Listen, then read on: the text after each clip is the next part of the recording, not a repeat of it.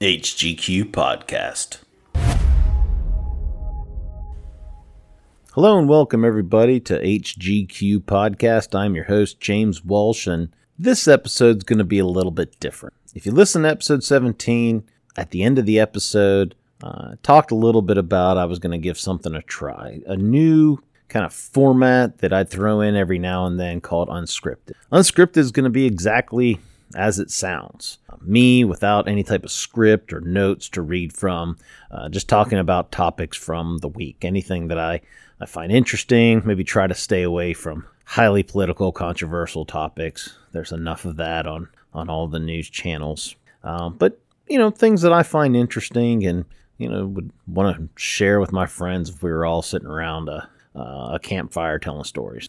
If this is a format that you're not a big fan of or you don't like, or you're really here just to listen to some great and inspirational quotes, I'll make sure to highlight that this is going to be an unscripted episode. And, I invite you to take a listen, but if it's not your cup of tea, go ahead and skip it. I'll still be doing the quotes and regular episodes once a week, and that format's going to continue on throughout. There's not going to be necessarily any regular rhythm with unscripted, just when I have some time and have some things playing on my head. So without further ado, let's go ahead and get into this first instance of unscripted. And what I'm talking about tonight really is, not sure if you all are aware, I'm a big true crime fan. Matter of fact, that's how I kind of got my, I won't say got my start in podcasting, but I became aware of podcasting, like listening to, detective stories and mysteries and trying to figure out,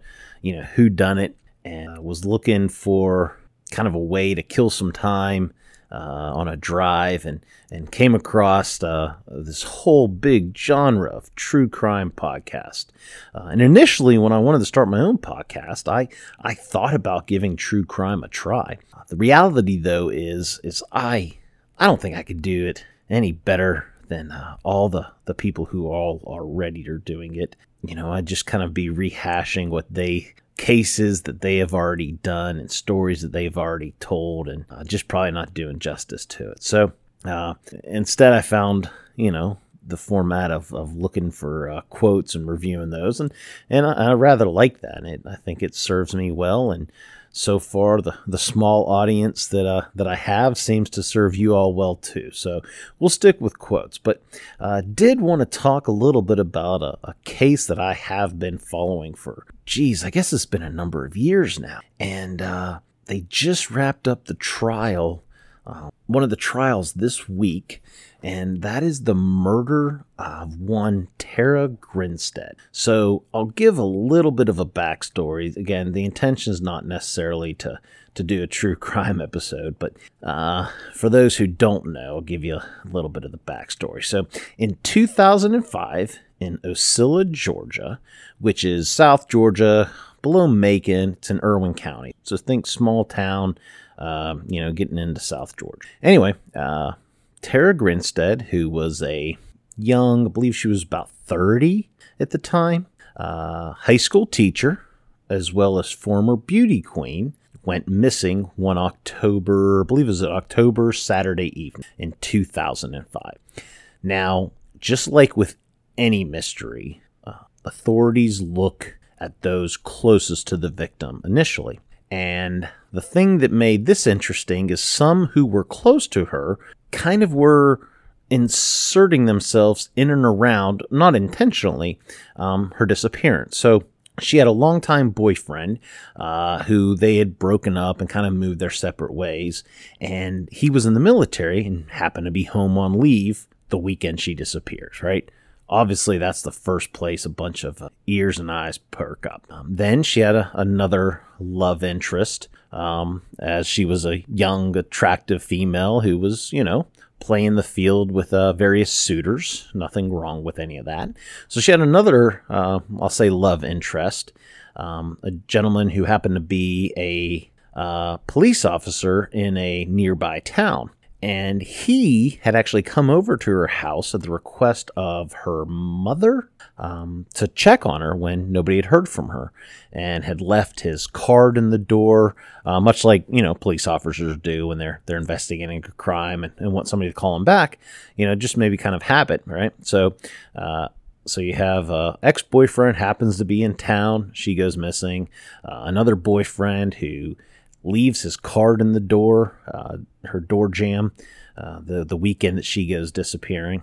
And then there was another instance of a young man who kind of, I don't want to say stalking, but there was a disturbance at her house where he was upset. I guess they had some type of relationship, and he got very vocal, and the police had to come, right? So you have all these, I don't want to say suspects, but people who will kind of pop up on the radar, right?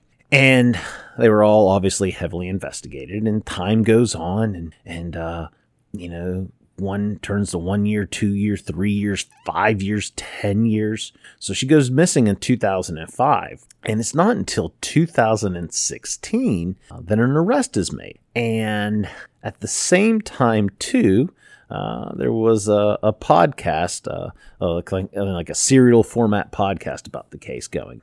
So there's an arrest made, and it's people whose names had never come up before on any GBI list or persons of interest, right? People who were like, who? How did they have some involvement? And it was a man named Bo Dukes and another person named Ryan Duke. These were one was a former student, but they attended the high school that she had taught at. They had since graduated and were in their young 20s, and came forward and confessed to her murder. The Ryan Duke had said that he had, in an attempted burglary, looking for some money for drugs, broke into her home.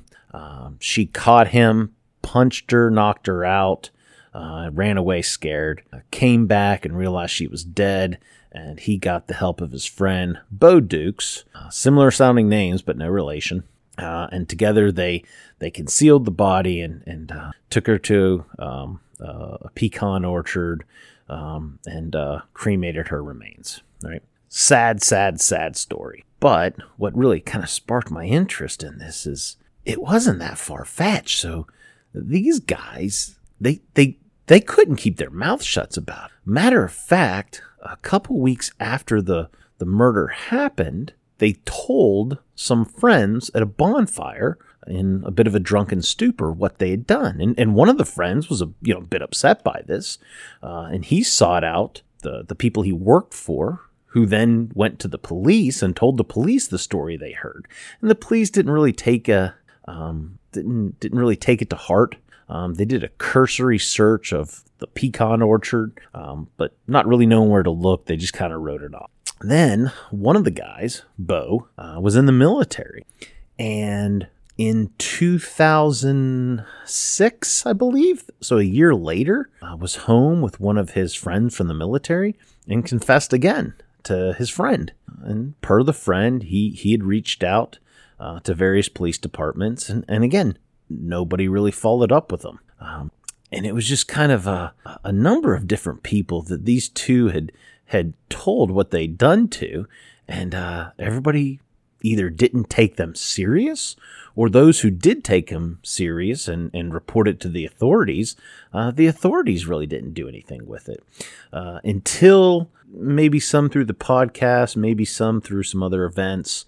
Ultimately, Bo Dukes confessed to concealing the body, and Ryan Duke confessed to the murder. So Bo Dukes has since stood trial.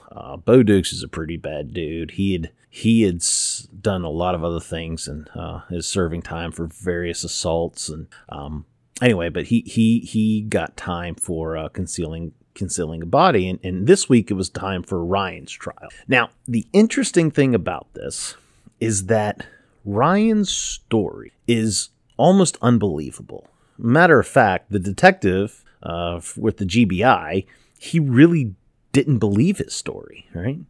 He's like, are you sure that's what happened? Like you just broke in and you punched her? It's almost as if he was minimizing maybe his activity in the crime for shame or for whatever other reasons, but things just did not add up, and the physical evidence didn't really support it either. There was not much sign of a struggle. They said her house was a mess, and that indicated signs of a struggle, but she had a bunch of girls over at her house preparing for a pageant. You know, it's very tough to decide if having a messy house meant there was a struggle. There was no sign of a break-in, right? There was no blood or DNA from either of the defendants in the house. There was some small amount of blood from Miss Grinstead in her bed, but that could have been from anything, right? And that's kind of what the defense said. I mean, you know, a small cut, you know, any type of just normal circumstances where you get blood on your bed. So this goes to trial, and Ryan took the stand in his own defense, which I find to be very interesting. You know, you don't see that quite often in criminal cases where the defendant usually takes the fifth. Well, he took the took the stand in his own defense.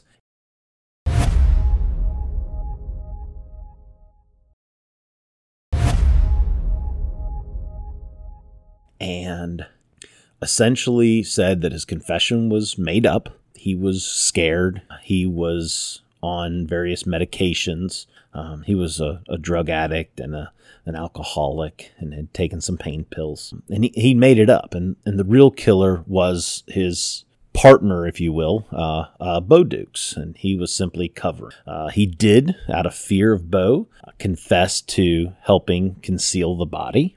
And yeah, so that was kind of the trial. And the state kept pointing to a few pieces of evidence. One of them was a glove that had his DNA and her DNA on it that was found at the house. The defense argued that could have been planted by Bo, argued that there's no surprise that his DNA and her DNA could be in the same spot. He admitted to helping hide the body, but that's not evidence of a crime. The other thing that the state argued was Ryan showed some guilty knowledge. So there was a phone call placed from 411 to the house. And Ryan said in his initial confession that he had did this so that he's hoping Miss Grinstead would answer and that she wouldn't be deceased. On the stand, what he had said is that Bo showed him her purse and license as proof that he had murdered her, and Ryan just couldn't believe it. He thought Bo was being kind of some dark, sick humor, and was going to go return her purse, but didn't know exactly where she lived. So he stopped and he called 411, and it rang. Either way, right? Either way, a phone call doesn't prove murder, right? It simply proves he called the house. And so the defense actually tried to get the whole thing thrown out because the state's argument that she was murdered in the house, and even the forensic expert they had on the stand, they had asked, hey, you know, was there any evidence of a crime in the house? And there was like, no, really wasn't evidence of a crime in the house. One of the people who analyzed the bones that was found in the orchard where they claimed to burn her body, even made a comment, I believe, of, I can't even say for certain that this is actually Miss Grinstead. We just know it's female bones. When they were asked, can you tell how the person died? So the state really had no physical evidence of a murder even happening. So after, honestly, it was a couple hours one day and a couple hours the next of deliberation, the jury came back with a not guilty on 5 of the 6 counts that he was charged with. And the one count that he was found guilty of was concealing a body. And they'll be sentencing on Monday for his crime. Now, so I found this whole case very, very fascinating. Why I want to talk with you all about it tonight, or just kind of talk aloud about it, is it's so tragic too. Of course, because a young woman lost her life. Of course, because a community was kind of questioning what happened for all these years. Innocent people had, the eyes of suspicion on them for a number of years until these two came forward. But the thing that I find most sad about it is it really feels like no justice was served. So I truly believe that the jury, for what I watched at least, got the verdict right. I don't believe the state proved there was a murder even beyond a reasonable doubt. And I am happy that the jury did their job, right? That they did not convict the person because they wanted justice. They sought, that's not how I want to say it. They didn't want, a wrong was done, right? A woman was murdered. And they didn't vote guilty just to hold somebody accountable for that. They approached justice as it's written, that the state must prove beyond a reasonable doubt, right? And that the defendant doesn't have to prove his innocence. And I think that's the way it should work. Better to have 100 guilty people go free than one guilty person rot in prison, or one innocent person rotten. And I think that's the way the justice system should be. But I just think that the authorities really just dropped the ball here. They had tons of opportunity to solve this early on and didn't. And I'm not here to play Monday morning quarterback. It's just, it's sad that those opportunities weren't taken. And then after all these years, when they had somebody confess, and listen, I don't understand the phenomenon of false confessions, but I do know they happen, right? And so when they had somebody confess, I feel there was such a rush to bring this to closure that they didn't do their due diligence of really proving this crime. They took the confession at its word and thought that would be enough with very small amounts of evidence. Against evidence that there was involvement from these two, but not physical evidence even proving a crime occurred. And they went all in on this confession. And this confession, if you have any interest in the case or the story I'm telling here, I encourage you to go, look into this case. But the confession made no sense. The GBI agent who conducted the interviews said as much multiple times. Even said so on stand that initially he didn't believe it, but it's the story he was told, so he went with it. And he kept pressing, "Are you sure? Are you sure that's how it happened?"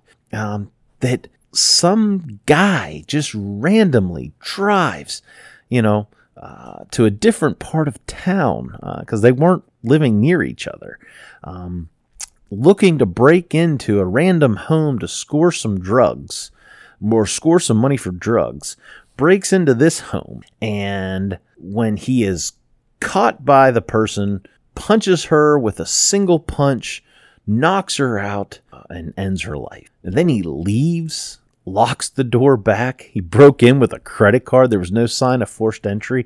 I mean, it just sounded completely made up. Maybe he did it. Maybe he did. If you ask me my opinion, I think he is more guilty than he is letting himself on to be. And I think that he is absolutely responsible for her death, whether he was the one who did it or not. You help conceal a body. You go along and keep a secret like this with your friend while a community and a family is struggling. You're a bad person, right? Not that you can't be forgiven and God can't give you his grace, but you did a bad thing, right? You're responsible. whether you're the one who did it or not, you have some responsibility. So I think the guy did more than he's letting on. And I think he told a really made up story to minimize his impact, or to make it seem that he had a smaller impact than he really did. And the state just said, yeah, okay, we'll go with that. And now in the end, nobody's going to, they're going to serve time, right? They're going to serve time for the crimes that they were found guilty of, concealing a body. Bo Dukes serving time for a number of other assaults that he has since committed. Ryan's serving time for concealing a body. So they're going to go to jail, and they're going to have to answer for something. But, at the end of the day, Tara's family doesn't have answers still. The community doesn't have answers still. And nobody is going to have to pay a price for it. And I find that to be sad. Didn't have to be this way. Of course it didn't have to be this way. What am I saying?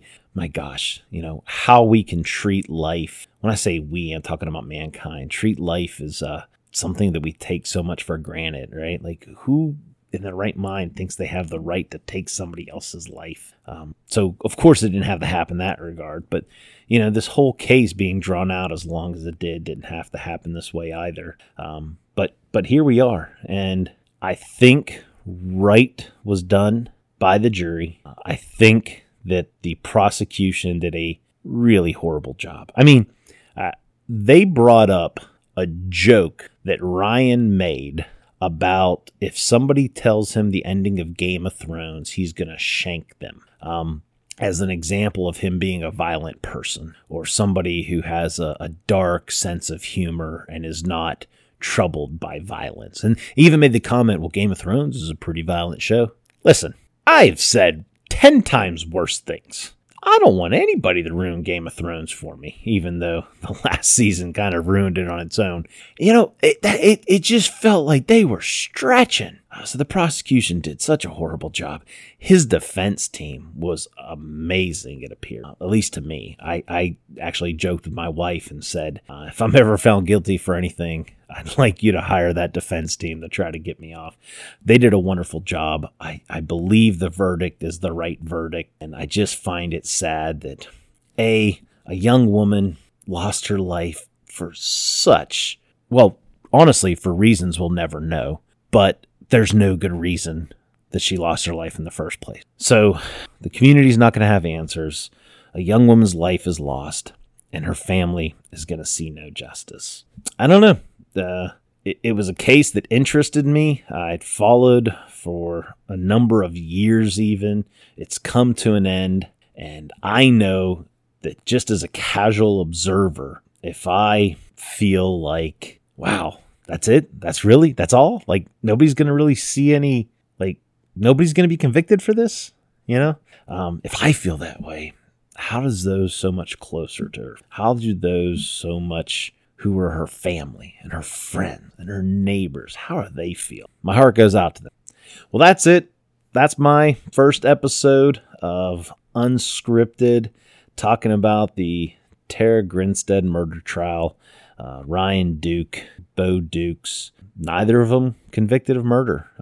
We'll find out the sentence that Ryan gets this coming Monday. So don't plan to do, true crime all the time.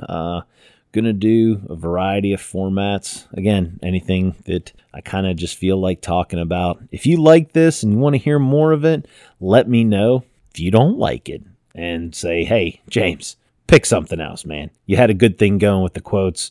Don't ruin it. Hey, let me know that too. And as always, appreciate you joining. I'm glad you're here with me, and I look forward to talking to you again. All right, everybody, cheers, and have a good week.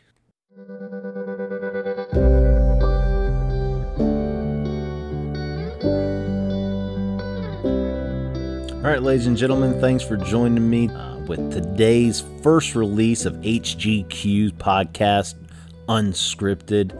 As always, I'm going to ask you to please, wherever you enjoy this podcast, give me a like, leave me a rating, subscribe, share it with your friends.